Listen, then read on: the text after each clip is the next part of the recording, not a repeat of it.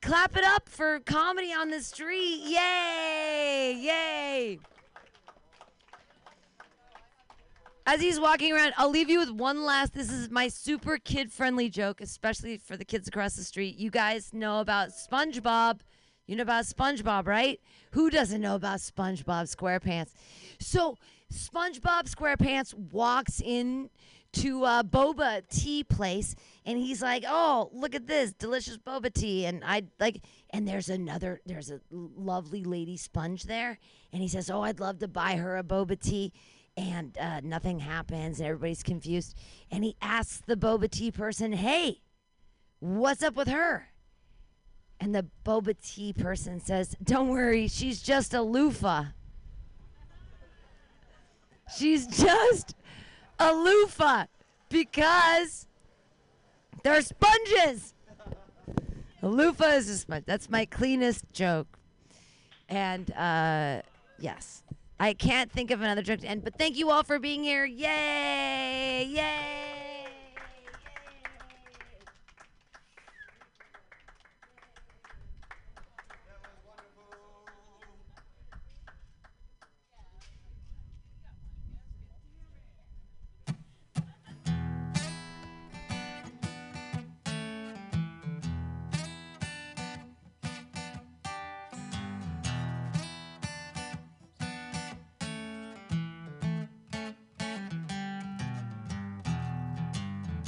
I've been wandering, searching for some place to rest my weary head and save me from my wicked fate. Back alley rendezvous, I can't stop loading till I'm through, yeah. I'll get my fix and come undone and hide my face from the morning sun.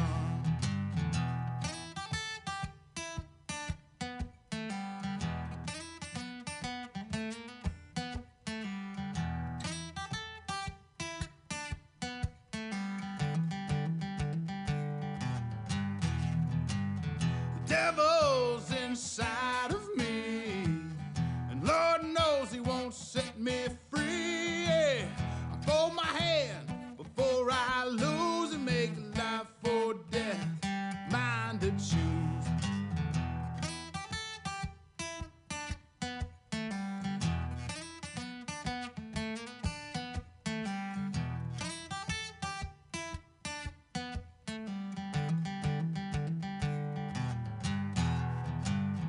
The devil's inside of me, and Lord knows he won't set me free. Yeah. I drag the blade across my flesh because I'll never be free until the day that I'm dead. Yeah. Ooh, yeah. I drag the blade across my flesh because I'll never be free until the day that I'm dead.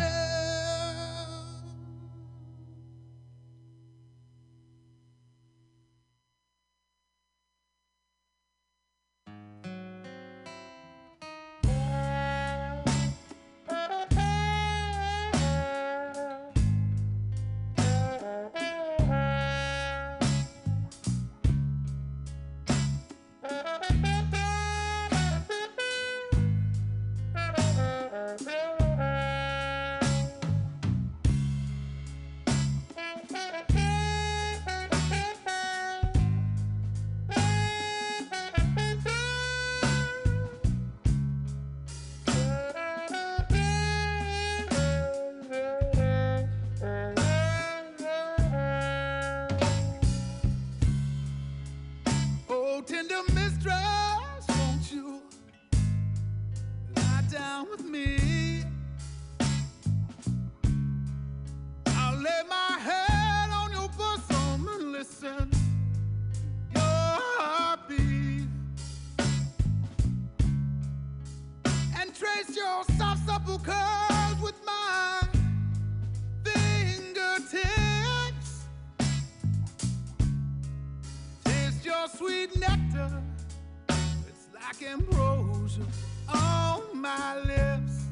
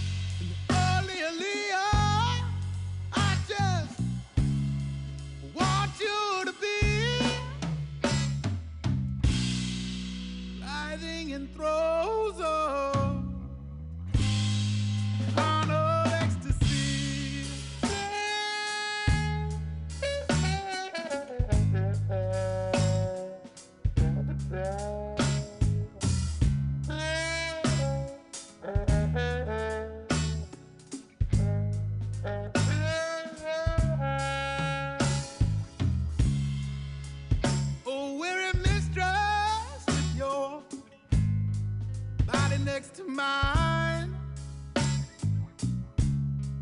Your moonlit silhouette is so lucid and divine. This liquiescent, barely lucid vigil seems suspended in time, and it's in your seraphic grace. Oh, this Lethean peace I now find. Oh, Leah, such wonder I behold as I watch you slumber softly in gentle repose.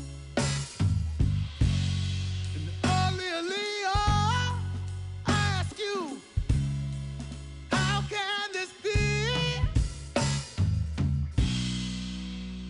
that a goddess such as you would give herself to me?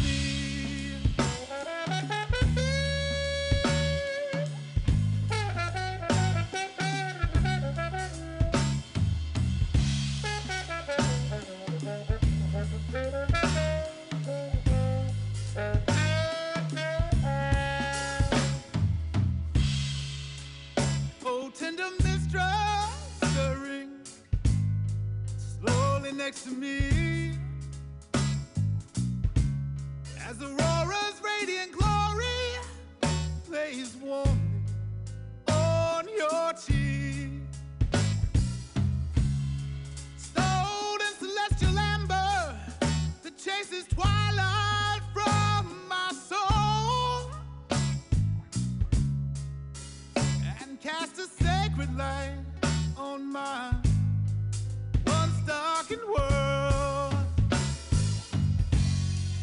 Oh, Leah, in this eastern atrium of morn,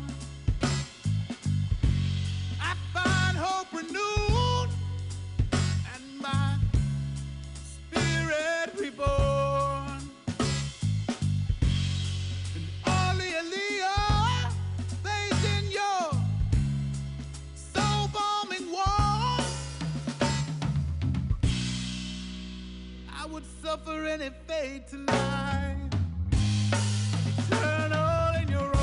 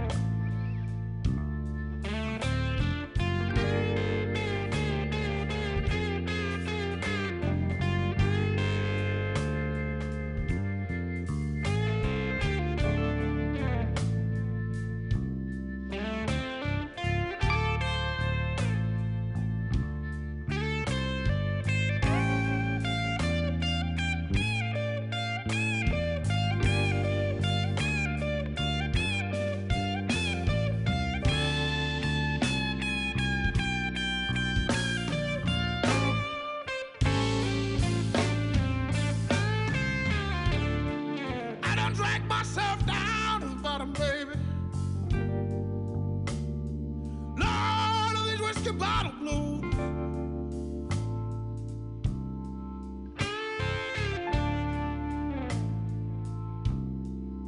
You know, I done drag myself down to the bottom, baby.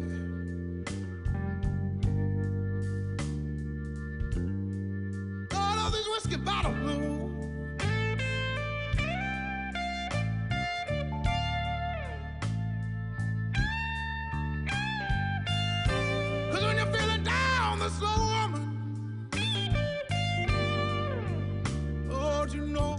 If you're listening right now to Fantastic's Comedy Clubhouse, that's crazy, crazy.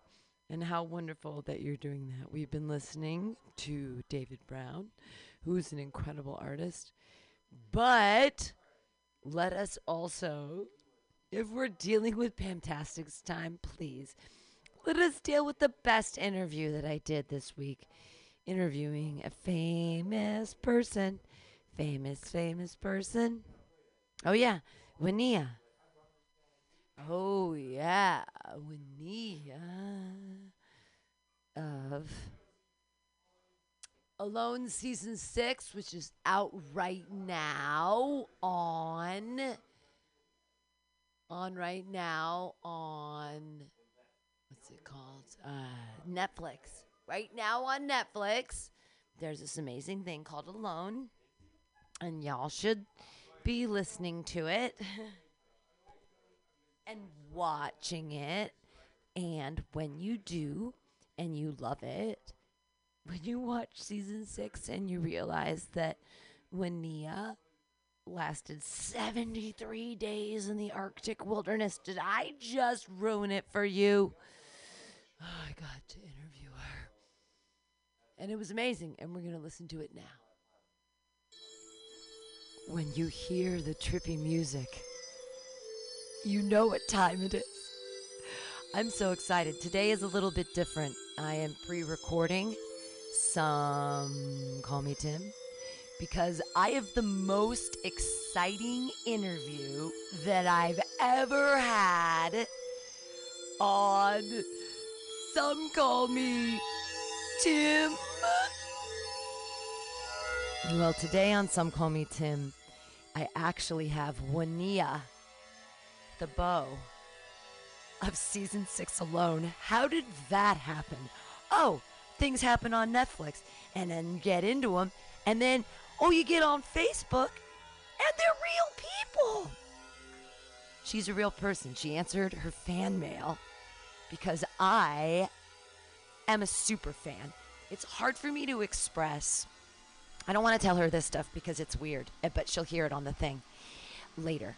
But I used to be a reality TV junkie. Before I started living like an authentic life that I wanted to live and spent my time the way I thought it should be spent to like make the universe and my universe and the whole situation better, I spent a lot of time watching screens and being really into reality TV.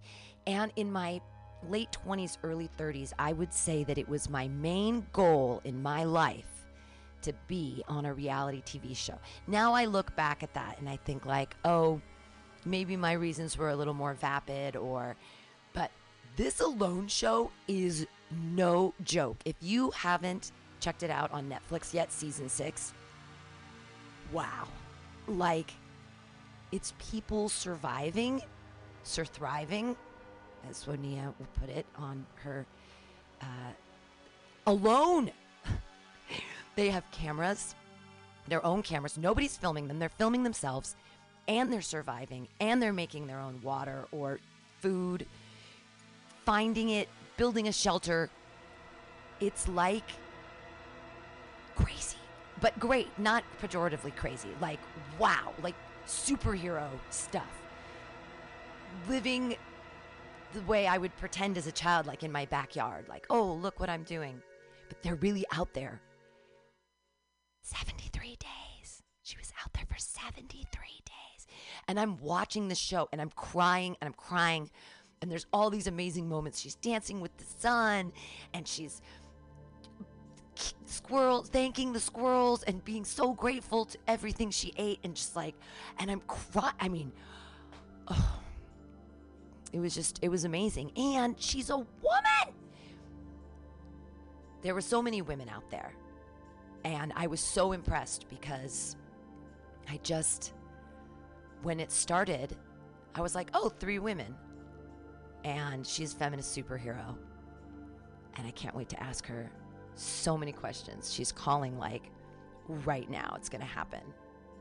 It's going to happen like right now. Okay, I'm like, I started it a little bit early before she called because I was trying to like center myself so I wouldn't fangirl out on like the explanation of Alone before I started. For those of you who haven't seen the show, it's not like regular reality TV. Let's put it that way. I mean, it is in that they edited things heavily, and I want to ask Winia quite a bit about what they left out. And I watched, she has a YouTube channel on Buckskin Revolution where you can watch the Alone series and then listen to her as she unpacks each episode and says like the things that she could say and couldn't say, because I guess they had a DNR or something about the show. I guess reality TV shows do that. You can't release anything before it happens on the TV. But she has her Buckskin Revolution channel that you should check out on YouTube, where she also teaches life skills. There she is, here she is! Okay, here she is, okay. Oh, see, I already made a mistake. Hi, Winia. Hi, Sam. How are you? I already fangirled out a little bit to the audience before you called to like calm myself down and sort of like explain what Alone is for maybe some of the people that hadn't seen it. But you're more than alone. That's the thing too. I didn't want to just like talk about Alone today. Hi. Okay. I'm calm. I'm together. You're so cool. I'm just like over the moon to like, oh, I mean, you didn't even have snare wire and you caught rabbits. Okay. I know. I actually got a snarky comment on my YouTube channel today about how bad I did and how they couldn't believe I couldn't catch fish in a lake that was teeming with fish and how bad my trapping was. And it's so funny what people think they know about a thing. Like, they didn't really advertise that I don't have snare wire, so most people have no idea that was one of the challenges that was going on.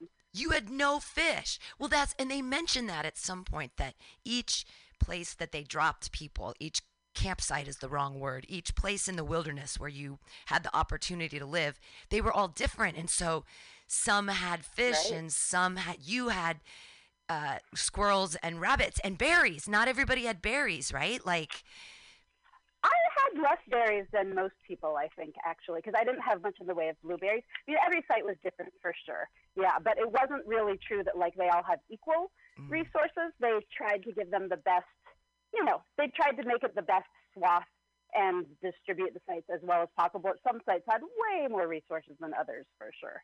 Yeah, well, which would you have... That's the luck of the job. That's the real world. Right? It's not Disneyland, it's the wild. Which site would you have wanted to be on? Watching it after, would you have said, oh, if I would have been there? Did you have even that thought of like, oh, if I would have been in that spot? I mean, similar to the thought that had I been in a spot with more resources, I could have done better and stayed longer. But I was in love with the place that I was. And when you're out there, you have absolutely no idea what other sites are like and what other people have access to. And there's really no point thinking about what you don't have, because that doesn't get you anywhere. Right. Well, but isn't that... what you can do with what you've got? That's a mindset I think that we have in our real lives here all the time, is that when we focus on the things that someone else has or that we don't have, and then it creates like suffering and misery that doesn't even need to be there. It's like what we can appreciate our own stuff. Okay, so first I have questions not about Alone. Where does your name, where does Winia come from? What is the derivation of your super cool name? Yeah, that's a great question. So the story of it is one that is interesting and not necessarily super cool. So when I was a teenager, when I was 19, I went and I did a summer course. There was a backpacking field study.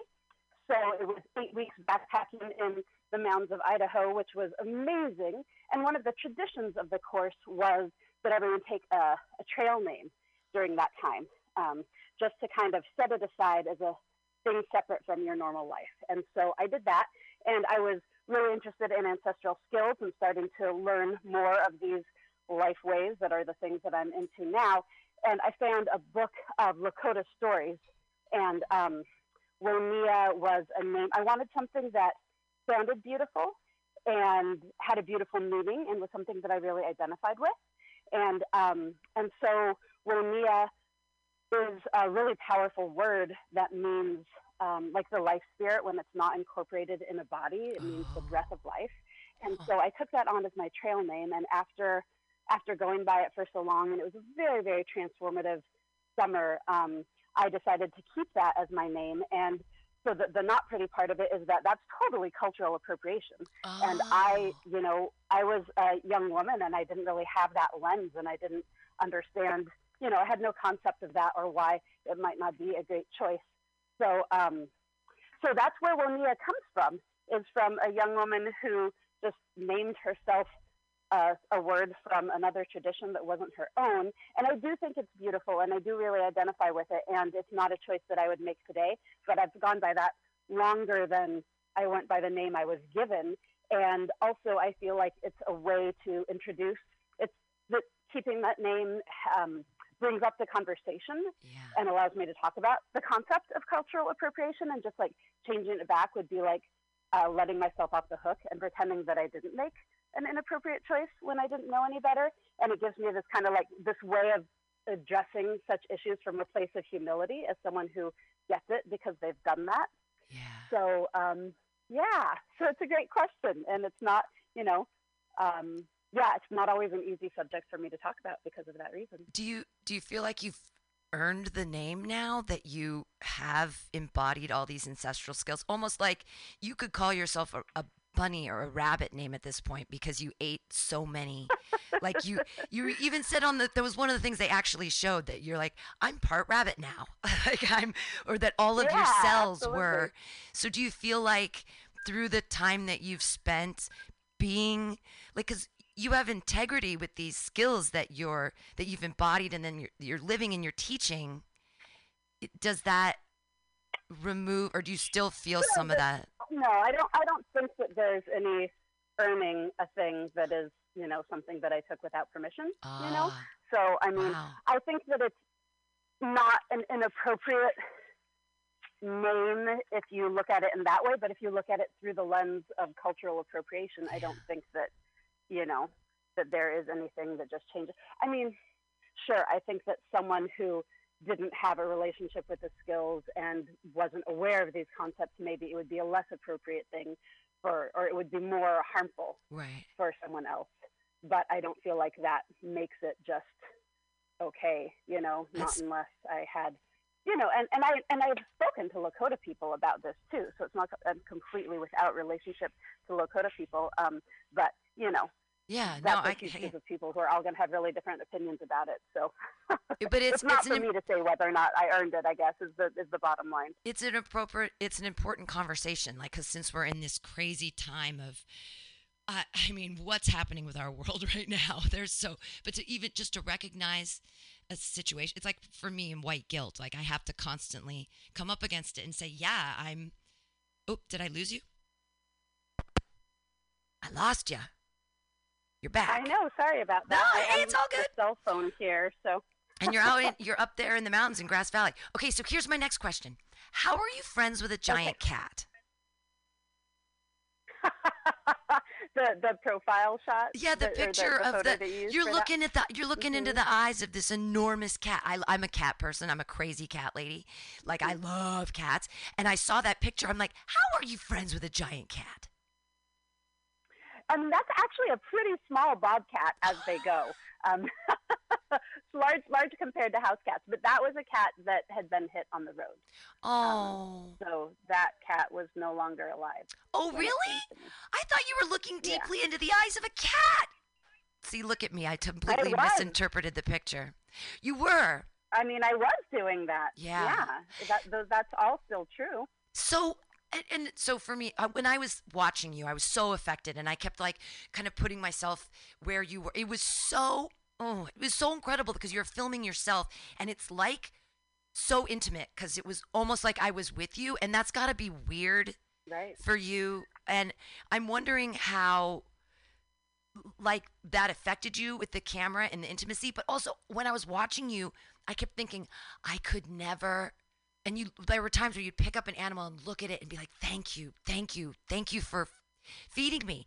And you had to be like intimate with that animal and pull off its skin and do all that stuff. Is that I mean, how do you do that? Maybe I'm just so removed from survival in life that like I just couldn't imagine. I mean, I was watching you do it, and that was hard for me. Like when I saw Jordan with the Wolverine, and I saw his little face and his teeth, and I was like, I'm making myself watch this. But like, was that interacting with you? Were you just so grateful for the food that it wasn't, or that's just not freaky for you? It's just not freaky for me. That's been a part of my life for a really long time. You know, I've raised my own meat animals. You know, and I was vegetarian and vegan at one point. So I was like very anti-hunting and PETA and vegetarian in high school. But once I started being introduced to ancestral skills, and, you know, I went right from being vegan to processing and eating roadkill. Wow. And you know, I have a science background and a deep connection with animals, and it has never felt like a juxtaposition to me to love and feel connected to a wild creature and to, you know, skin it and break down its body for food and eat it. That is the most natural thing in the world to me. And to me, the barriers that our society puts up and the removal from our food source, that's what feels weird and wrong to me. So yeah, it certainly was not an issue for me out there, and nor in my life in general. See, I cook. One of the things I do for a living is I cook. I have no problem if an animal has no head. Like I've processed so many birds. I've deboned so many birds in my time. But if they have a head, I can't do it. And I think maybe it must be something to do with the way I was raised, and I was so far removed. Even when I am working with a food source, I'm still removed from it, even when it's whole. So, right.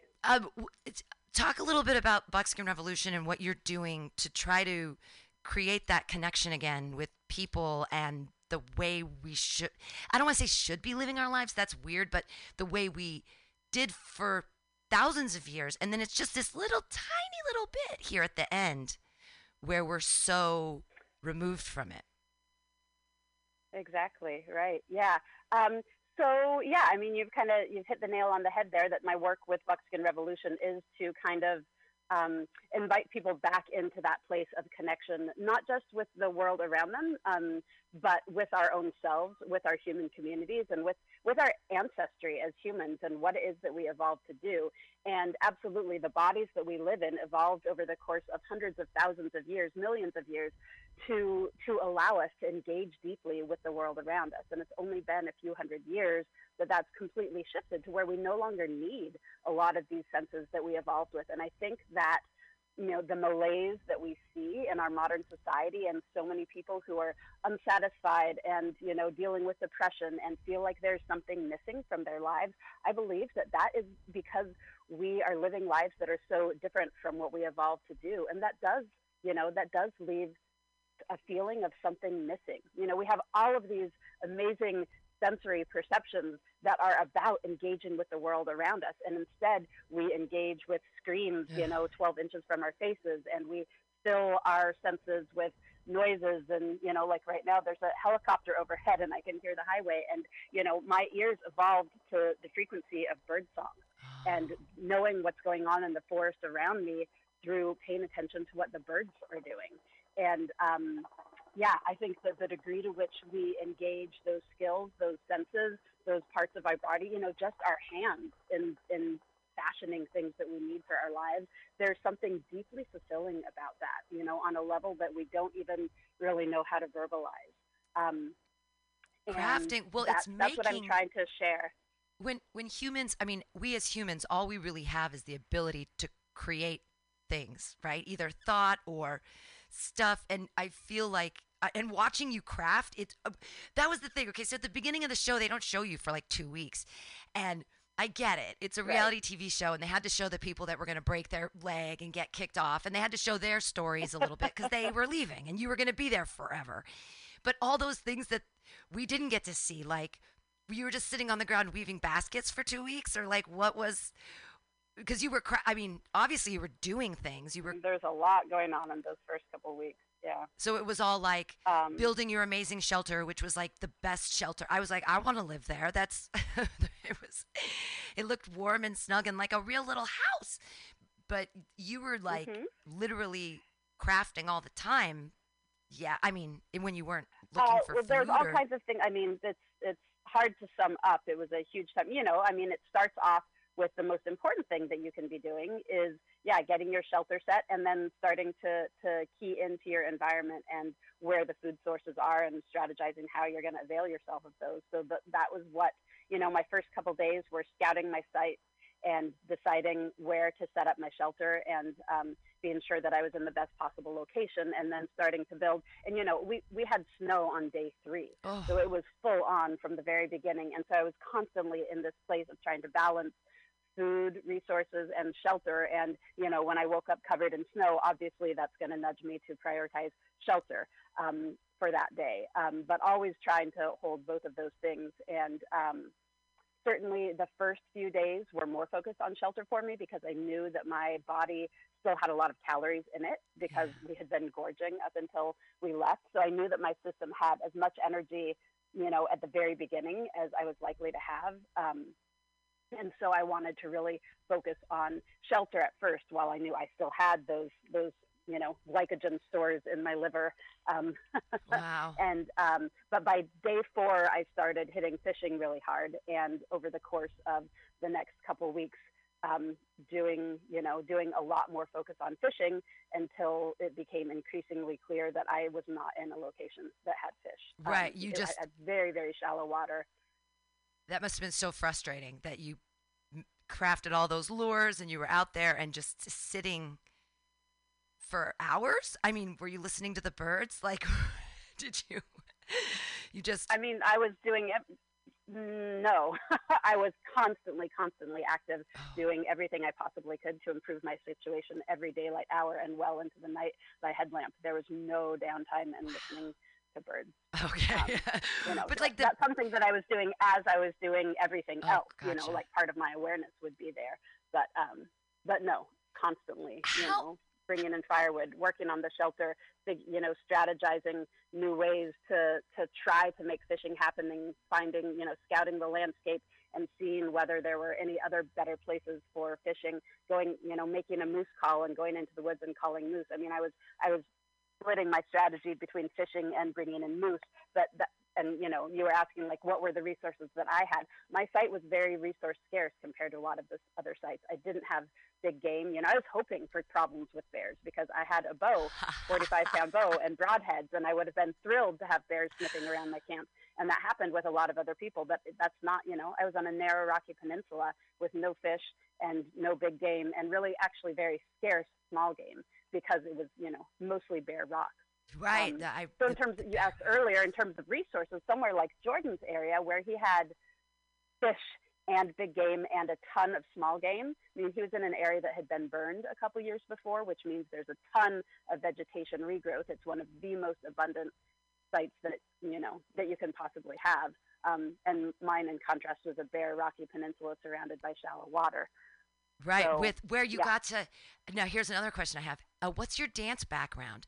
And I was so bummed that they only showed you once with your, because I watched all of your YouTubes after, and you're like, I was dancing every night. I had a dance party until the last week. And not every night, once a week. Once a week. Oh, okay. But you sang the sun up every morning. I sang the sun down every evening. Sang the sun down.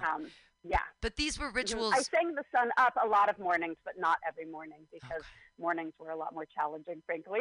What was it? Just it was so maybe cold. Maybe all the more reason. Was it getting out of bed was just so difficult?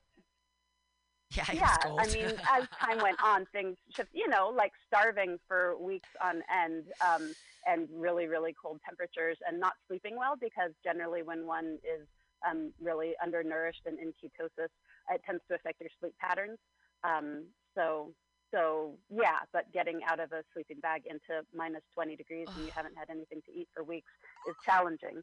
Yeah. So and my voice is a little more croaky in the morning. So wow. So my singing practice is more consistent in the evenings than in the mornings.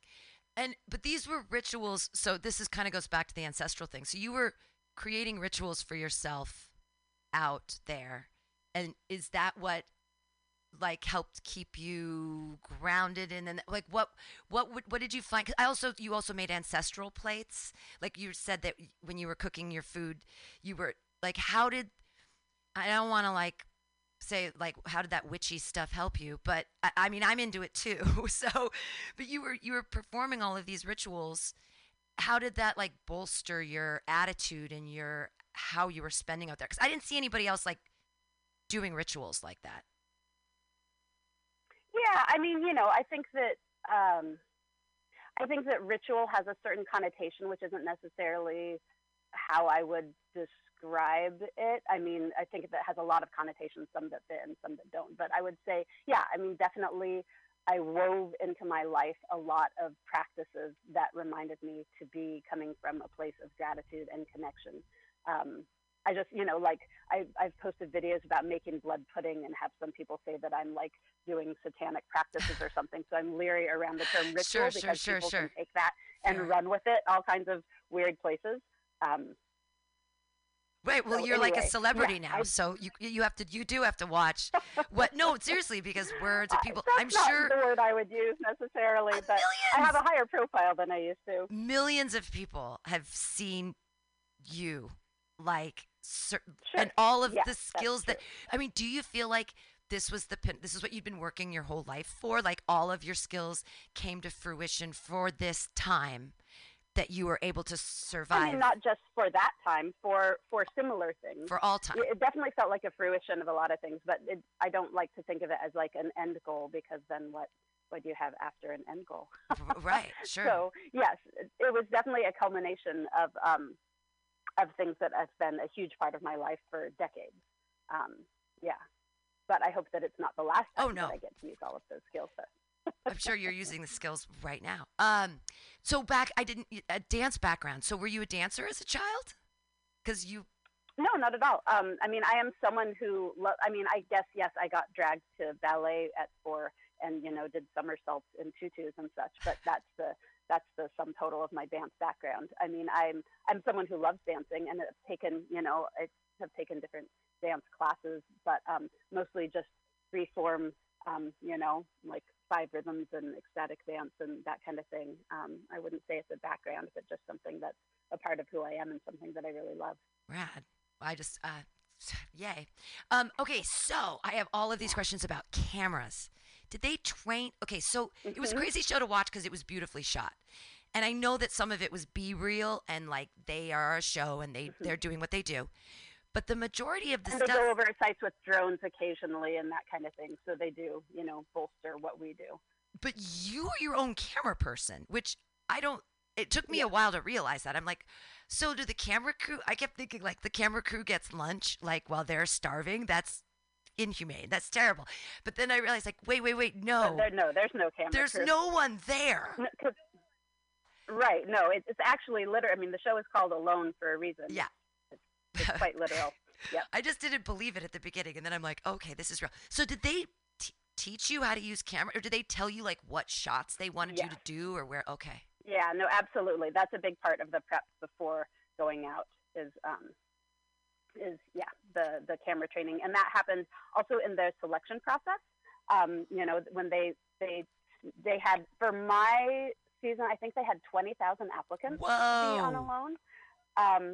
And then, and I didn't apply. They called me, and so I kind of got a leg up in that whole process. But then they narrow those 20,000 down to 20, in my case, 22 people, and then they bring us out to New York for a week to do a bunch of different assessments, skills assessments, physical tests, psychological tests, and in that they do a bunch of camera training, and then they're also, I think they're also really paying attention to see who cares to dive into the camera training and who's actually really prioritizing learning the camera skills, because you can have all of the survival skills in the world, but if you're not that interested in shooting well, then they don't have a show. Right.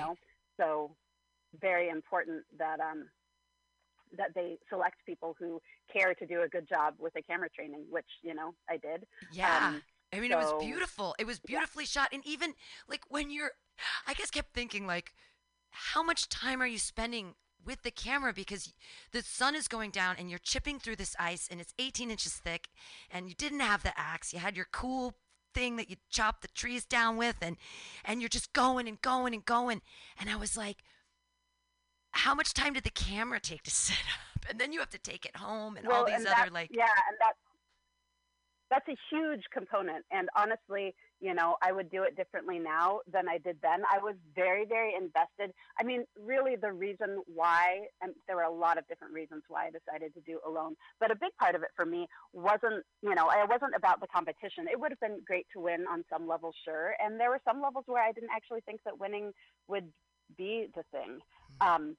But one of my main goals was to demonstrate a different way of approaching survival than what one usually sees on these shows. And, it usually tends to be about like competition and coming from this very antagonistic place with the natural world. And it's me versus nature. And, even one of the shows is called Man versus Wild, right. And that is the polar opposite to my perspective and how I wanted to be out there. So for me, it was the opportunity to share my perspective with the world stage, and knowing that the better I did, the more I proved that going about things from a place of connection and reciprocity rather than domination and competition is a viable strategy for survival. So because that was such a goal of mine, I really took a lot of time with the filming, and that was a huge part. I would say half of my daylight hours and, calories and time and energy went to getting really good shots. Wow. And it would affect what I did. I would choose to do things like I would process my animals during the day, during the daylight hours, so I could get really good footage of it, when for me, practically speaking, it would be way better for me to leave that animal in my shelter and do it at night, because there are tons of things I can be doing out on the land when the sun is out that I can't do in the dark. And the sun was only out for 4 hours a day by the time I left. So every daylight hour was so huge. And yet I sacrificed a lot of them to get the good camera angles and to set up the good shots and do the good filming. And then it was so disappointing to watch the show and see that like way less than 1% of the things I filmed made it onto the show. And I could have done, so I could probably have had twice as much food if I had had twice as much time. Well, honestly, I'm not sure that that's true because my spot was so resource scarce, but I could have done much better in terms of the survival aspect had I not put so much energy towards filming really well. So, I don't want to say that anything is a regret, because it was the most amazing experience I've ever had. And had I shifted some things, then maybe other things that I can't know now would have shifted, and that would have been a bummer. But I would do it differently in terms of so much time and attention towards filming well if I was to do it again. How many hours a day did they ask you to film? Because we were asked to film absolutely everything we did. Wow. So what, did they give you batteries every time? We legally require that. So we had a way to recharge our own batteries. We had a big, essentially a big car battery, that we could recharge some of the batteries ourselves, but then they would also give us a ton of batteries when they came to do medical checks. And then also early on, when they weren't doing medical checks and when the lake wasn't frozen, they would do what they called blind drops, or we would have a dry bag and we would leave our dead batteries and our SD cards with our footage on the shore in a dry bag, and they would come by with the boat and grab that bag and replace it with a bunch of fresh batteries. So but they wouldn't talk to you. They never wanted us to be without batteries. Of course. No, we didn't even see the boat. We weren't supposed to be anywhere near shore when they did that. They would let us know, okay, we're doing a blind drop today. Don't be anywhere on shore, between this hour and this hour. So did you look forward to med checks just because they were people, like when they started happening, or was it like, oh, med checks, I don't want to know, or? No, I didn't really look forward to them. I felt like it really interrupted my routine. I mean, one thing is that a day with a med check was kind of a lost day in terms of food gathering, because they would give me a window when they were coming, but they didn't know when exactly. So I couldn't be that far from my shelter, and my trap lines were a good ways away from my shelter. And so it meant losing a ton of time. It meant stripping. I mean, they weighed me. I had to strip down in the freezing cold, and it just, when you're so adjusted to being out there on your own, I wasn't lonely. I was loving it. I really had this beautiful connection and solitude, and having a helicopter land and a whole bunch of people come out and poke and prod you and ask you a bunch of questions. It's very disruptive, and it was a whole different energy. And it took me a while after they left to kind of get back to my serenity after everything being so stirred up in this whole different type of interaction. So I know I did not look forward to the medical. I mean, I really had a deep connection with a lot of the people who were coming with the film crew. Like, I really appreciated them as people. And so it's not like I didn't enjoy the interaction when they were there. Right. But it was still so disruptive that I would rather have not had it. And towards the end, you know, I was having medical checks a lot more often because I was dangerously underweight, and I knew they were very, very concerned about me. So I had the fear of being pulled up, you know, all the time. I got my first warning that I was on medical alert on day 40. Whoa. And so 33 more days I was out there wondering when I was going to get pulled and having medical checks way too often that were very disruptive and actually really affected my ability to bring in food a lot. So it's like, you're underweight, so we're going to check you more often. And it's like, well, the more that you check me, the more underweight I'm going to get, because that's a whole day that I lose a lot of my trapping capacity. How far, you said your traps were a ways away, like a mile? I'm just trying to think calorie-wise. No, not that far. I mean, it changed all the time. You know, I had different trap lines set up. I was constantly, I mean, every day I was checking and resetting because I had fishing line and not snare wire. Fishing line rabbits can chew through in, you know, half a second. So I was constantly having to take down and reset up other snares. And, you know, the rabbits would be onto me. If I had set up a bunch that they had just nipped off in one area, they would stop using that area. So I had to constantly be exploiting other areas. And, you know, so there was no set trap line that was there all the time. It was, you know, constant strategizing and shifting up what I was doing. How many? Sometimes, I don't know, probably as far as half a mile, but not a whole mile away. And, you know, my territory, you don't know how big your zone is. You know, they have boundaries you're not allowed to cross, but it's not like they're marked. You know, this is way out in the wilderness. So the way that I would know is if I got a little blip on my GPS device. What? And then let's talk about the beavers. Oh, I saw the thing when you talked about the beavers. I want to talk about the beavers. So when everything finally freezes up and you're like, all right, I'm going to go get those beavers. And you get over to the beavers, can't get to dang beavers. And then the frozen river and the beeping and the leaving. That was crazy. So yeah, was that the first time that you felt, real fear? Or were there other moments where you were like, I could die right now? Was that the only moment that was at like the end of your journey and you were like, whoa? Yeah, that was the only moment. Really? Sure. You never felt any, like, that was a kind of fear that, like, I can imagine it's like inside, you're like the pit of your being is like, oh, whoa, we need to be and the careful, thing with get that out of here. frozen river was, I mean, that was like, I never felt any threats from the outside. Like, being on the river, that was my own fault. You know, that was my own poor choices right in that moment. So I didn't really have anything. So I felt fear, but I also felt like shame at like, wow, that was a really stupid choice. You just really put yourself in jeopardy. But that was the only moment. No, I really, you know, I understand that it maybe should have been scary and that it would be for a lot of people, but I felt so seen and held and wanted by that place. I just really didn't feel like there was anything out there that wished me harm. And even, you know, I mean, I was out there on top of that frozen river because I'd been following wolf tracks across the ice.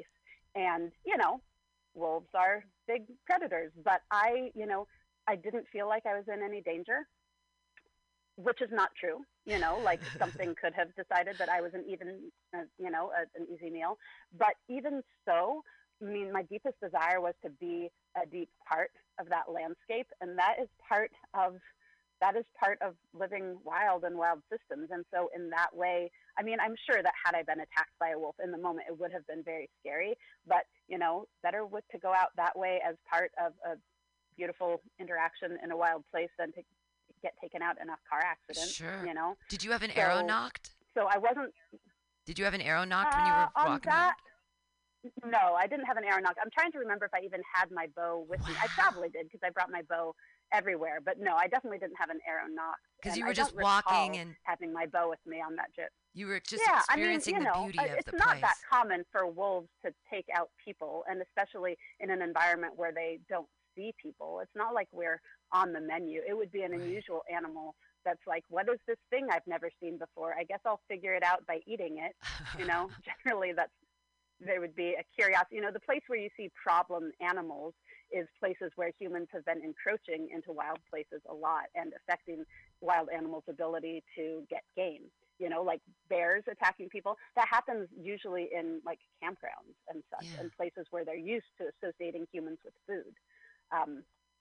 So, yeah, I mean, which is not to say that, you know, that they mightn't be motivated that way, but it just wasn't.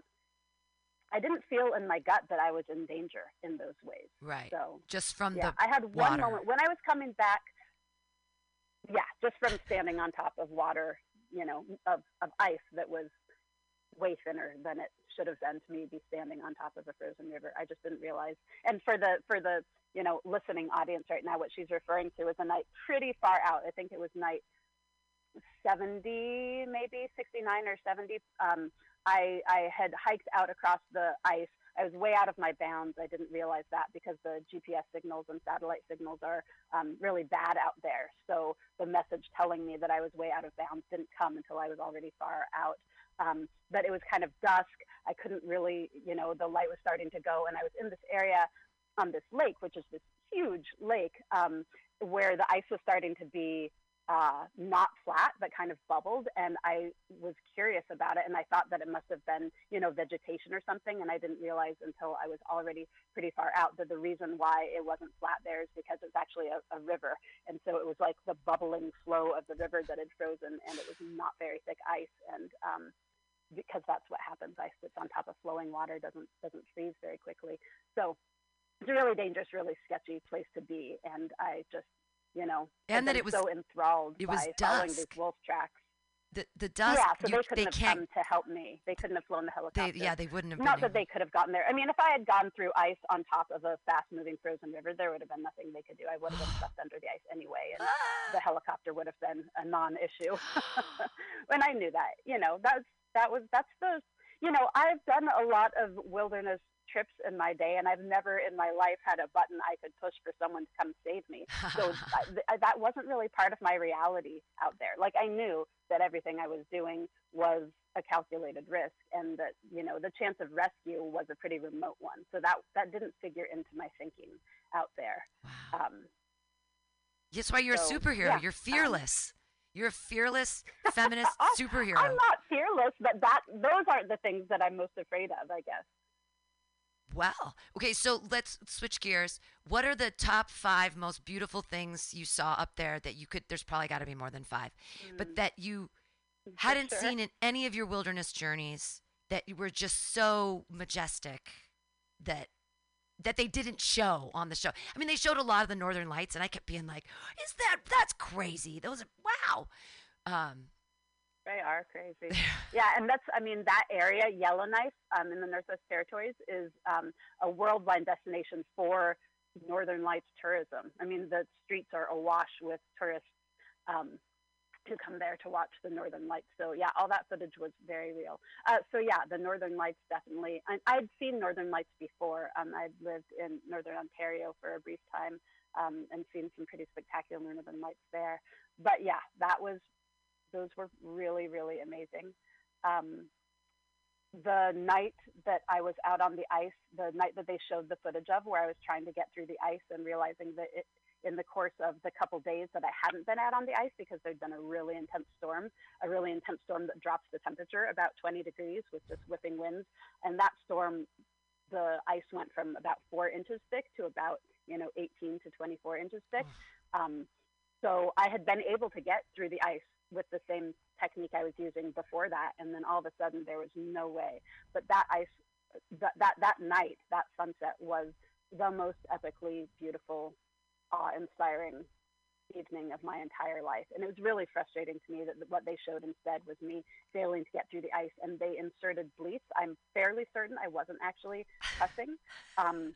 I don't know for sure. Maybe I was, but they made it look like a hardship, and it was one of the most amazing nights in my life, such that, like, I just fully surrendered after that and was like, if they pick me up tomorrow, I don't care, because I got to have this night out on the ice. It was this experience where I was out there and the ice was completely scoured clean to just a mirror surface from this really intense storm we had for days and days with heavy winds and, like scouring the ice with snow. Yeah. And the sun was going down, and because the storm was just clearing, there were a lot of clouds, so the color was really intense. and the sky was just this amazing hot pink, orange, beautiful colors. And then I'm standing on this ice that is so smooth that it's reflecting the sunset back at me. So it's like I'm standing in the middle of the sunset. I'm completely surrounded by sunset colors everywhere. And then the night was just so gorgeous. Once I figured out that I couldn't get through that ice, I just decided to go further out onto the lake and just revel in it. And I got further out into the ice in an area where the pressure of the ice freezing so fast had cracked the surface of the lake. So it's all of these different pieces of ice that had all been kind of pushed up by the pressure of the cracking. And so they were all of these little pieces that were all sitting at a different angle to the sky. So each one was catching a different color. Like Superman. And reflecting that back at me. It was, only sunset. Like sunset. All of Superman ice cave, sunset time. So epically unbelievable. And then as I'm out there on the ice, the moon is rising, and it's like exactly half of a moon and exactly vertical. So that's rising up over the island as this amazing. It was just the most amazing experience of my entire life. And, why didn't they show that? You weeping with beauty. Do you get to keep the footage? Well, because they want to show the drama. No, you don't get any You of put footage. the foot. Well, and honestly, I didn't bring the cameras out there. I mean, I did take footage. No, I did take footage of the moon rising, but when I went out to where there was the puzzle pieces, I left the camera set up by that hole, and I just wandered out by myself, which I wasn't really supposed to do. But it was like too epic and amazing. They could have showed. There was a lot of footage of it. There just wasn't the footage of the me on the puzzle piece part of the ice. Right. But because that's not, they're trying to build the drama, and this is the last couple of days, and so they're trying to pitch this battle to the end between me and Jordan, and so just the beauty and wonder. Most of my most epic moments, I took great footage of, but they didn't show. They should give I also you that had footage. a moment. Yeah, they don't do that. It would jeopardize their show, I think, is their perspective on it. So yeah, those were. I mean, I could go on. There were a bunch of them, but more beautiful moments? No, please. Mm-hmm. What are your other epic things that were? I mean, because that's. Oh, there were so many. You can just pick a random one. The whole place. Yeah. Okay. So one moment that was really, really profound early on. The whole thing was that, early on when we first launched, it was, we had just been having our first intense frost. So everything was changing. The leaves were all changing. So this super, super stark landscape, huge lake that's like a steel gray most of the time, and mostly bare rock, this really amazing granite, and huge towering cliffs, vertical cliffs. And the whole landscape is so enormous. You can't even begin to wrap your mind around it. So this super stark landscape with these amazing just flame colors of fall, and I had this moment after being out there for, going on a couple weeks and not bringing in any food besides just a couple handfuls of berries, and recognizing that rather than feeling weaker and weaker, I'm feeling better and better. And there was just this moment where I realized that I was shifting on a physiological level to where I was learning to be fed by beauty instead of by food. And just that all hitting me in one moment, standing on this rocky precipice, looking out over this landscape, looking out over this lake, and recognizing that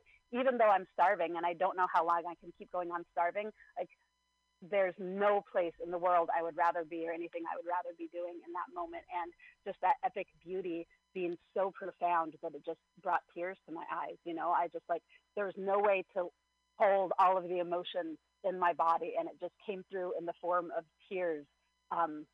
And recognizing that I could live on beauty now, and I could do that for a really long time, and had every intention of doing so. So that was a really profound moment. I had a moment where I was at my cabin working on it and heard a big kerfuffle of birds. I was really keyed into birds out there, and I knew their patterns, and so I could tell that there was something unusual happening.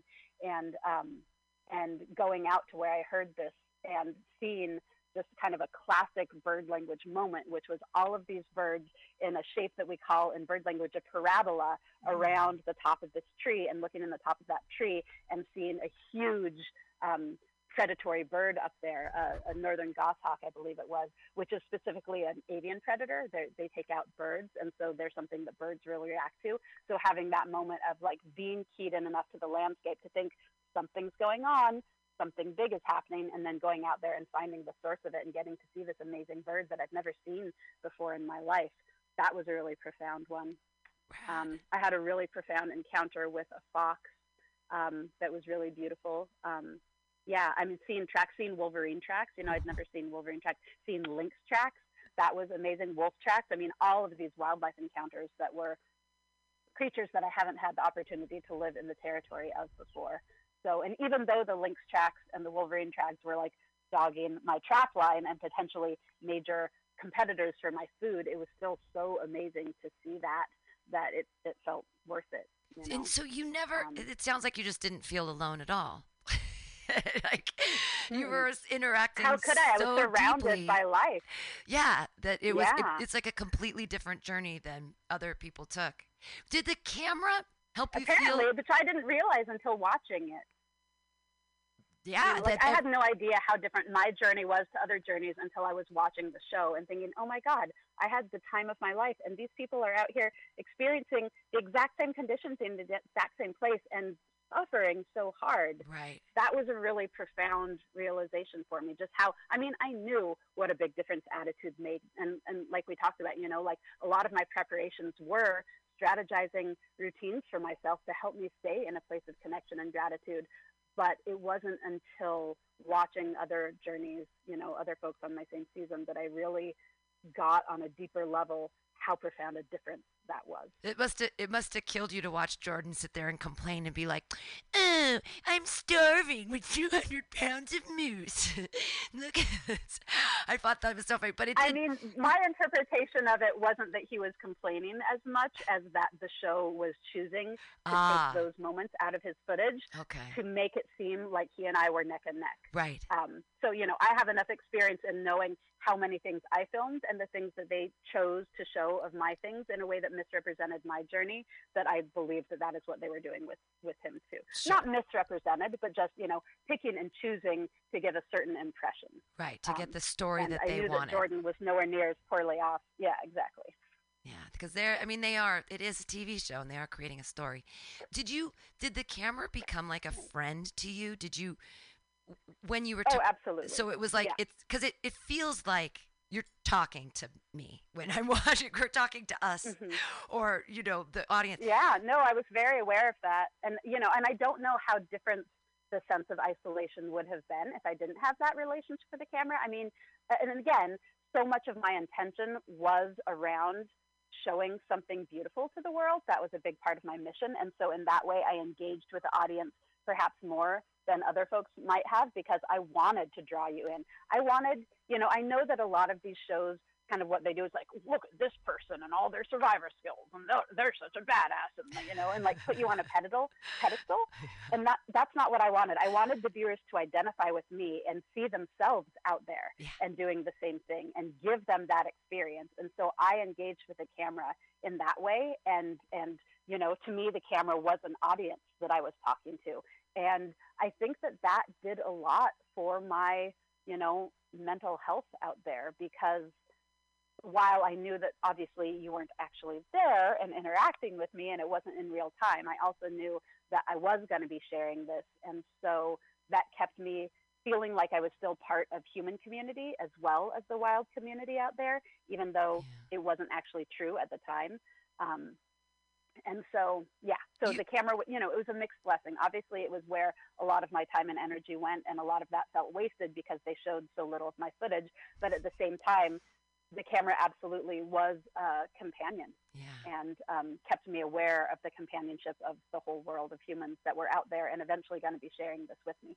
And you shared a lot of really personal stuff. I was specifically very connected to when you were talking about the money versus not the money, and what do you want to do, and the self-care on those last days. And you were talking about what you would do with the money, and that you've made relationships, you've made choices for your career and for your life that haven't included other things that you would consider, like adopting, and all of that whole monologue section. I was just like, wow, I felt like, oh, same thing. The sacrificing of femininity to try to get ahead in a certain way. And then you look back and you're in your 40s and it's like, what did I do? I don't have a kid.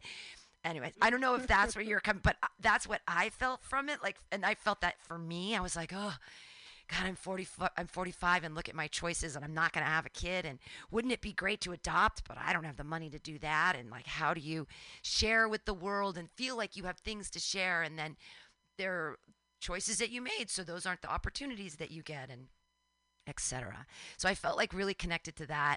And then also when you're talking about your mom and all that stuff and your childhood, and I know they put that into, you know, create a character for you. But do you feel like the character that they put out, do you feel represented? Do you feel like they got you? Or do you feel like, well, they tried? Yeah, that's a great question. The things that you're referring to, yes. And it's interesting because I still was really, so there's a bunch to say about that. One is that they really encouraged us to be really vulnerable and talk about, you know, what was true for us emotionally. And part of my choice to do that was that. And I think that you often see people, you know, a lot of things up for people and processing a lot of your life choices. And that was true for me too. But also it was particularly specific advice of one friend who is a friend who has done the show before. I actually have a lot of friends who have done this because those are kind of the circles that I move in. And he told me, you know, like, this journey is so intense that it's really hard to do just for yourself. And you want to find something, you know, a goal that's about someone that you love or something that you love or are really attached to make the journey bigger than yourself. And so that's part of what prompted that conversation, was my looking to that. And certainly in terms of finances, you know, I'm a person who has chosen to live under the poverty line for most of my life because I've just always prioritized different things. I've prioritized freedom and, you know, being able to have wild adventures over financial security. And that's fine. But one of the goals that would make, you know, pushing it to get a bunch of money worth it would be something like being able to adopt, because again, you know, I wanted a family so bad for so much of my life and have had a lot of angst around that not happening. At the same time, it feels representative of like my life before alone, and not as much now because I had a lot of time to think about and process those choices while I was out there, and recognizing that like I'm so grateful to have the life that I have and the opportunities that I've had. And had I had a family, I probably wouldn't have gone out on a loan. And that was the most amazing experience of my entire life. And I wouldn't trade it for anything right now. And, you know, I made those choices from the authentic place that I was in when those choices were up for me. So how would I go back and change that now? So I processed a lot of my regrets while I was out there. And so when I came back out and saw that footage, I was thinking, that doesn't represent me. But the truth is that it did represent me at one time, just not as much anymore because things have shifted. And I would also say that I'm someone who has dealt with a lot of sorrow and angst around not having had a family, but I don't think that I am a person who really, like, I'm a person with a very positive, forward-thinking attitude and not someone who tends to go into, like, woe is me places. Right. And so I feel like focusing on that maybe painted me a little bit more in that light. But it definitely, I mean, anyone who knows me knows that it's true that like not having had a family has been one of my major sorrows in life. So that's accurate. The part that really bothered me that feels less accurate is when they talked about they did some careful editing to create some sentences that I didn't actually speak. Wow. And that was really frustrating. And that is really disappointing to hear. Because you filmed so much stuff. The one place that was true, they had me say at one point towards the very end, I've never had enough money to eat well, and that's why I'm here. And that is like nauseating to me to hear, because that's not true. And I felt like it painted a very different picture of who I am. And it basically made me say that I was there for the money because I was desperate for money because I don't have enough money to eat otherwise, which is absurd. And it is definitely true that I have lived on a lot less money than, you know, like well under the poverty line, and that has affected some of my food choices in terms of like being able to buy all of the healthiest organic food and whatever I want all the time.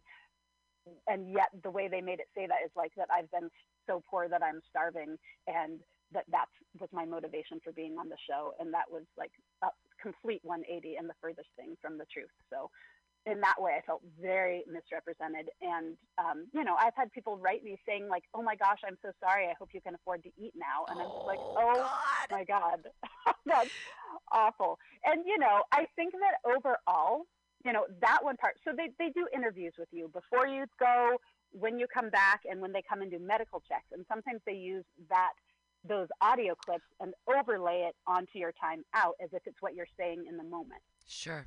And that's what happened with that clip. And it wasn't. That was a moment when I went out to the lake to sing this beautiful song of hope and joy. And instead they did this overlay of audio saying, oh, poor me, I'm so poor, I can't afford to eat, and I'm just here so that I can afford to get a decent meal for once. And I think that most people, most everyone I feel like who has written me, which is like hundreds, thousands of people, that part of the message is not what they can, like, I think it's clear of like my energy and most of the things, that like my joy and my positivity were what came through more. And the contrast of that one sentence was, was big enough that they don't even see that as part of my journey. It seems like most people who write, and I hope that that's true. Yeah. But yeah, that's a sore spot for me. That's the one major sore spot for me. And with the whole fair enough. Kat Plank is a person, she wanted to ask a question. Your master's degree is in what? And she says environmental science. Environmental science. Sorry, I'll let you finish. Oh, no. So she said she's personally curious about your background, so environmental science, and it's obvious that you have mad skills that are extremely niche. But how did you decide to learn those kinds of skills? And so I guess it would be when you were 19, or was it when you were younger even, that you already said at the beginning you went into a skills program, a wilderness program when you were 19. Was that when you started this journey into ancestral skills, or was it before that you had a great interest, even like as a young child? Yeah, that's a great question. Definitely as a young child, I was always super fascinated. Like all of my favorite books, like I had a book about Ishi when I was a kid, and all of the Little House books and Laura Ingalls Wilder's story, and Island of the Blue Dolphins. Like those were the books that I loved, and Hatchet and that kind of thing. So I was obsessed with these things as a kid, and like all of my childhood games were me as Karana on the land. Like I would pick red clover blossoms and put them in a hole in the ground because I was saving up food for the winter. That was what I was obsessed with. But I didn't think that those things were, I thought that was from the past and not something that was available to me. So I always did a lot of things with my hands. I was into sewing and knitting and crocheting and that kind of thing, and like the handcrafts that were available to me, but I didn't really have other avenues. Like I grew up in a rural place, but we grew strawberries and we grew a small garden, but we weren't like harvesting wild food or anything. This wasn't in my background and how I was raised up. But I was always looking for that stuff. And when I was, I think a freshman or a sophomore in college, and I went to school for biology and environmental studies. So like a deep connection to the natural world was always a part of me. And my parents were both outdoor people. My dad was an endurance runner doing 100-mile trail runs, and my mom was a backpacker and in the Sierra Club. So I spent a lot of time hiking and, out in wild places as a kid. But it was when I was a sophomore in college that a friend of mine gave me a book, The Tracker by Tom Brown Jr., where he kind of talks about using these skills in his childhood, coming into relationship with the land. And that was really inspiring to me. And so when I wanted to do a field course one summer, I specifically looked for one that might have some of those skills, and found one that had instructors who had taught some ancestral skills. And so I chose the course based on that. And that's not what the focus of the course was, but it was a big focus for me because that was where my interest lay.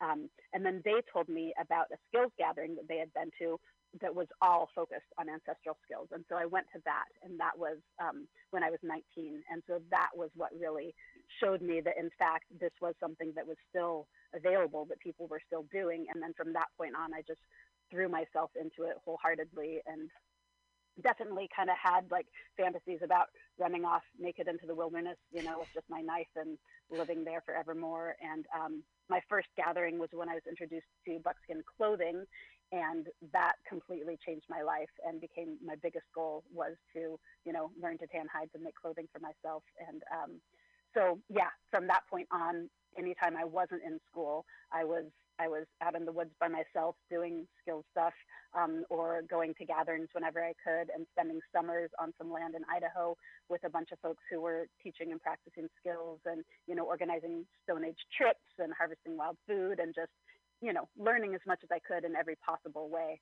And then I had a period in my early 20s where I was involved in a relationship and with my first husband, and that wasn't really the life that he wanted to live, and I felt like I ended up compromising a lot on how I was living for love, for that relationship, and that was how I ended up in grad school. Actually, was kind of trying, like, not being happy in the normal working world, and I was working interesting jobs. I was doing environmental ed and working as a naturalist in a state park and doing cool stuff, but it just wasn't me. It wasn't the life that I wanted. I wanted something so much more wild and rugged, and really had this period of feeling like I compromised so much of myself and lost myself and became really deeply depressed and even suicidal. We have like the same story. It's tripping me out. But keep going.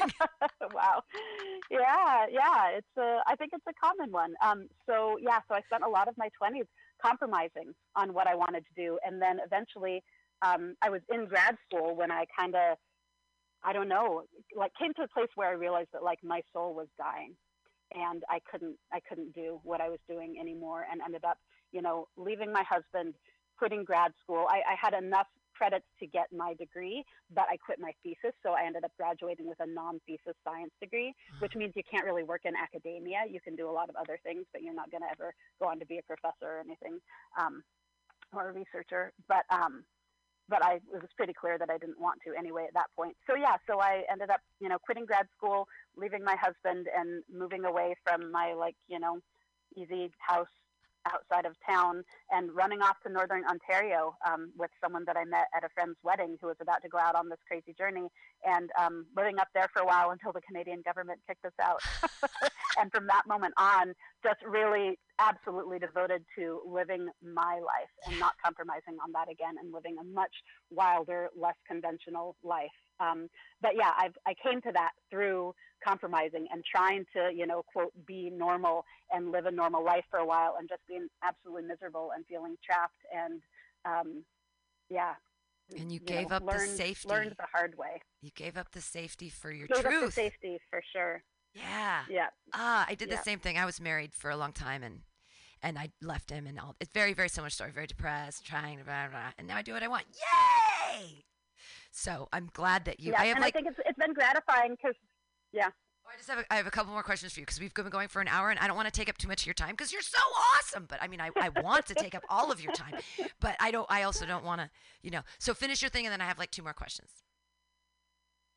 Oh, I was just going to say that at the time, I think it was hard. It was like quite devastating for my husband. We're still very good friends. He's a wonderful man. But, I think at the time he never really believed me about why I was dissatisfied and how I said I wanted to live.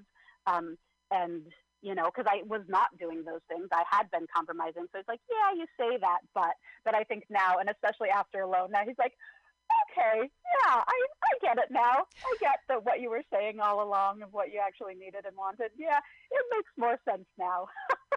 73 so it's gratifying in that way. But so have you ever thought of going back to your Arctic peninsula, like during the summer? I would love to.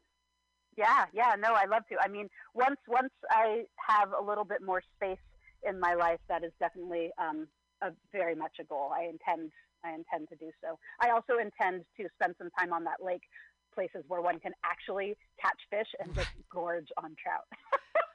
Yeah, I saw those beautiful fish.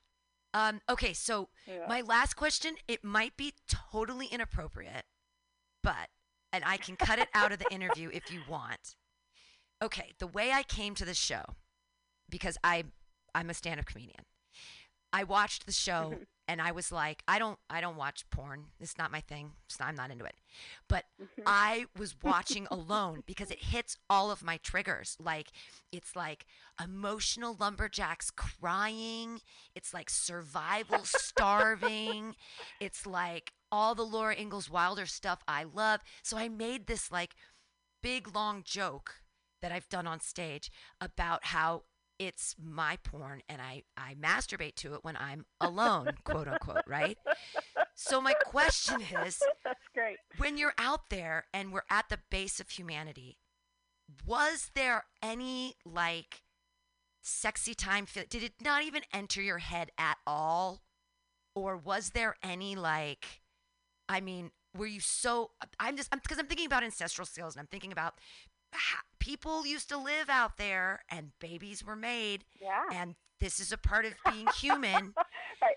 I mean, I was isolated the whole time, but yeah, no, for sure. I mean, I think probably differently than you experience it, because to me it's my norm. I think that often things that people eroticize are things that are like outside of their norm and therefore exciting, and so in that way, that experience wasn't, but there is definitely something about that, like that primal energy of being out on, in a wild place and experience things in this way. It's very, it's very physical. It's very rooted in the body, and it's, the like life and death and like getting down to the nitty gritty of life. And sure, there's a sexual energy in there, and yeah, no, that like towards the end where I had been starving, and just so you know, like I tend to be kind of a no holds barred kind of person. I'm pretty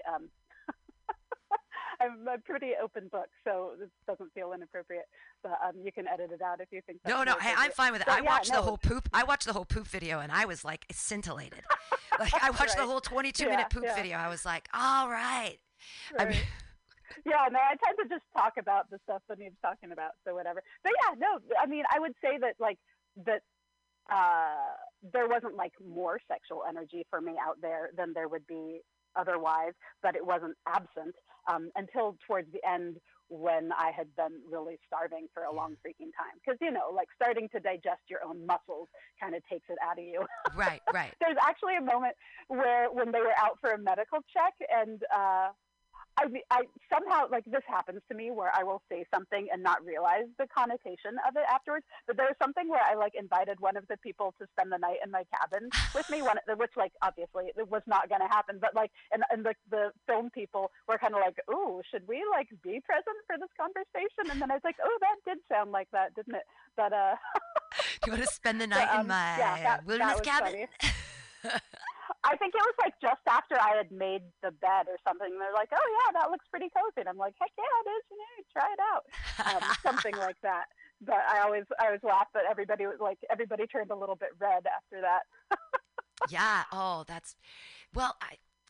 this has been amazing. Can you like plug Buckskin Revolution? Give us your website, your YouTube, what how people can. Like, do you have a book? Have you written a book yet? When's your book coming out?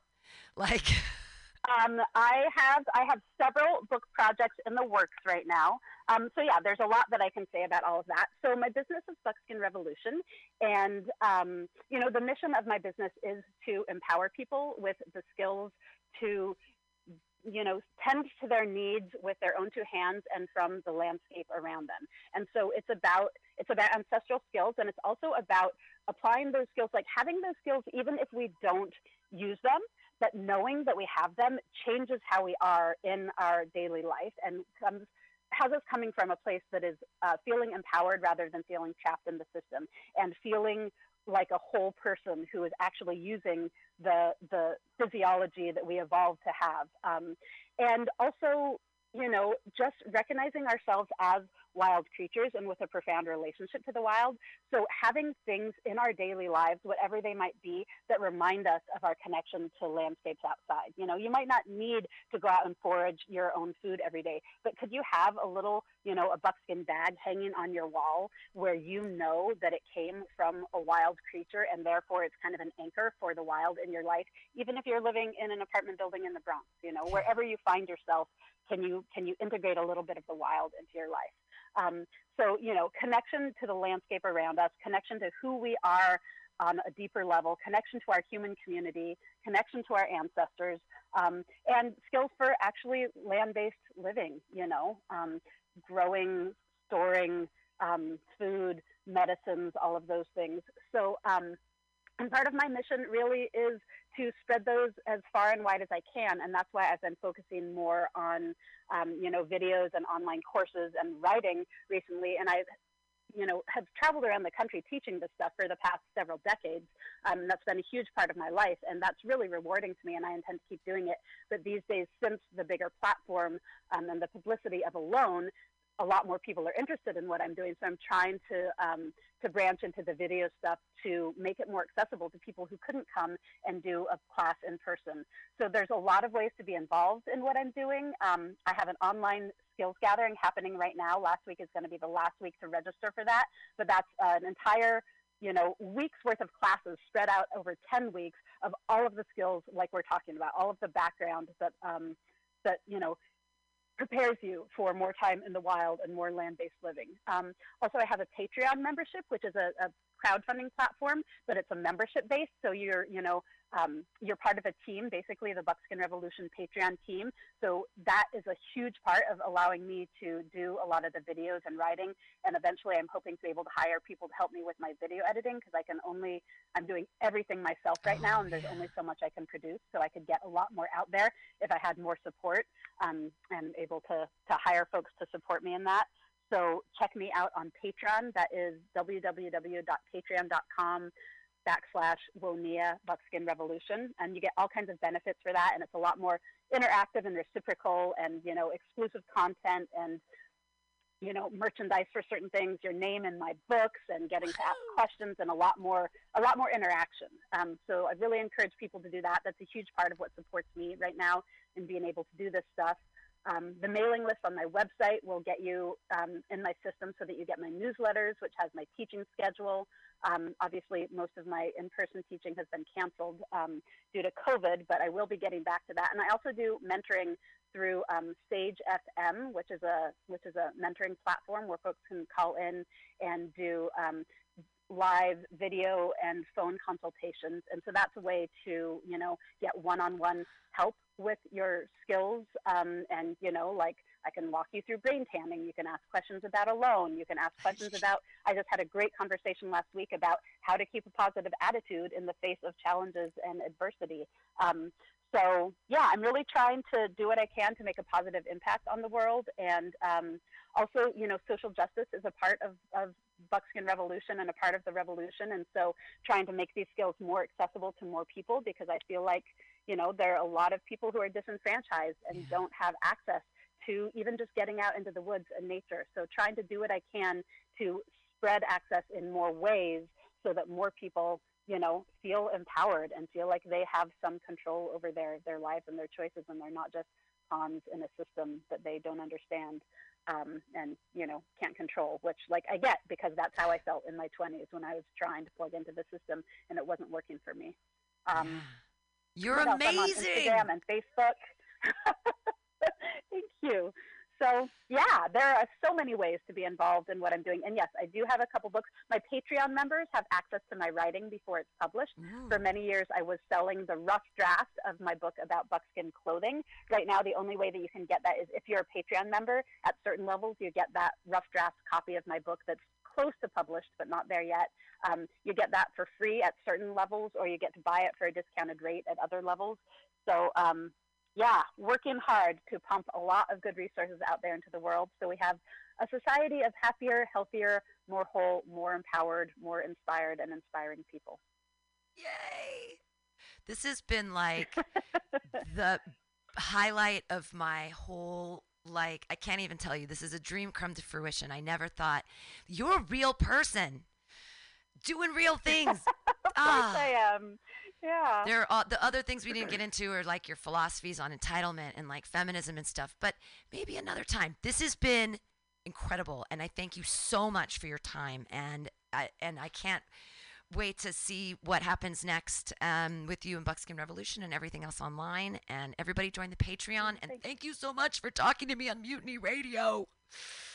And I I'm hope so that glad we can. to. Thank you so much for asking. Yeah, I hope we can promote anything that you're doing in the future. Again, this has been like, thank you so much. Have a beautiful rest of your day. Enjoy the sunshine. Thank you. And I thought the cat was alive. I'm sorry. That's okay. Yeah, no problem. Right. Well, thanks so much for your time, and I hope to talk to you again someday Thanks, soon. Sam. Have a great day. Bye. Sounds great. Yep, we'll be in touch. Yep. All right. That was Juanita Thabeau, everyone. You can see her online on Facebook. Her fan page is Juanita Dawn. And that has been an awesome interview. And I'm so proud of myself because I didn't cry. All right. So call me Tim, everyone. I've been Pam Benjamin. That was Juanita Dawn. This is MutinyRadio.fm. Hey, hit up our Venmo. Mutiny Radio, all one word.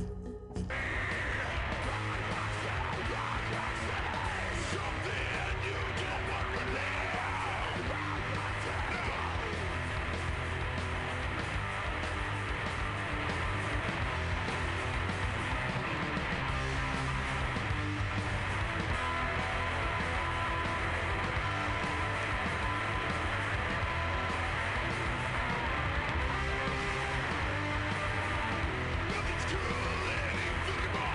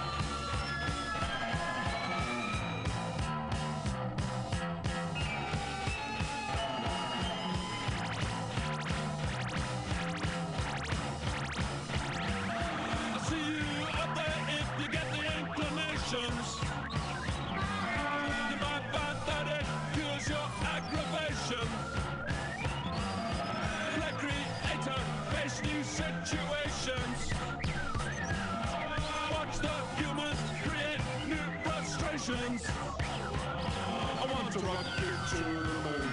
I want to rocket to the moon. I want to rocket to the moon. I want to rocket to the moon.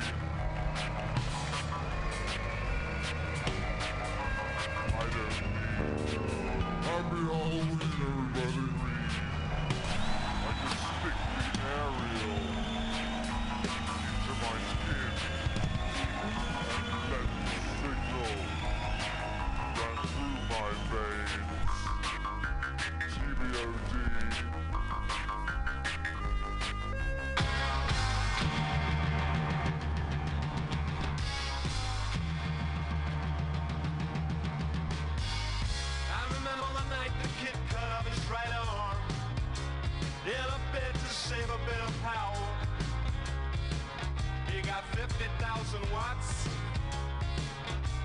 in a big acoustic tower. Security's so tight tonight.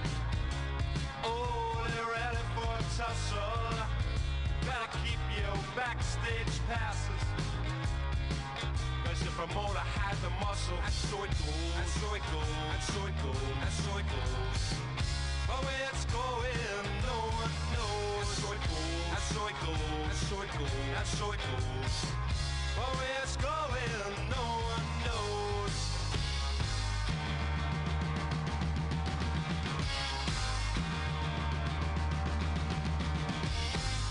In the tall buildings at the head of our nations, worthy men from Spain and Siam. All-day discussions with the Russians, but they still went ahead and vetoed the plan. Now up jumped the U.S. representative. He's the one with the tired eyes. 747 for him in that condition, flying back from a peacekeeping mission. And so it goes, and so it goes, and so it goes, and so it goes. But where it's going, no one knows. And so it goes, and so it goes, and so it goes, and so it goes. But where it's going, no one knows.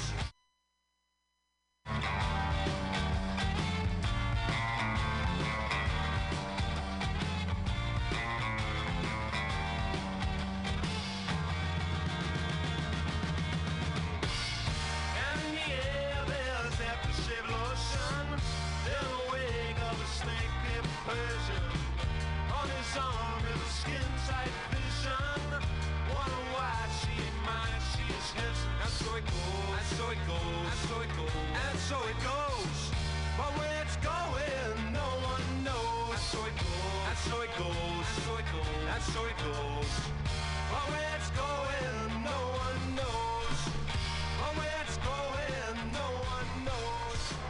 But where it's going.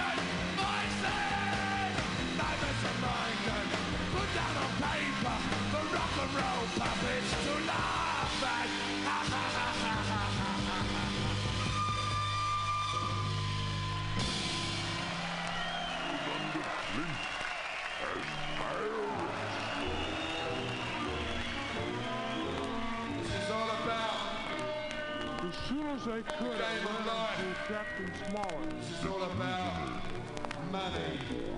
Can you spy for us?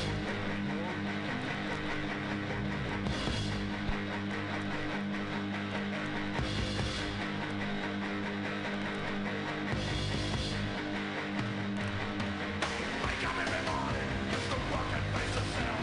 And then somebody tells you you're owned by someone else.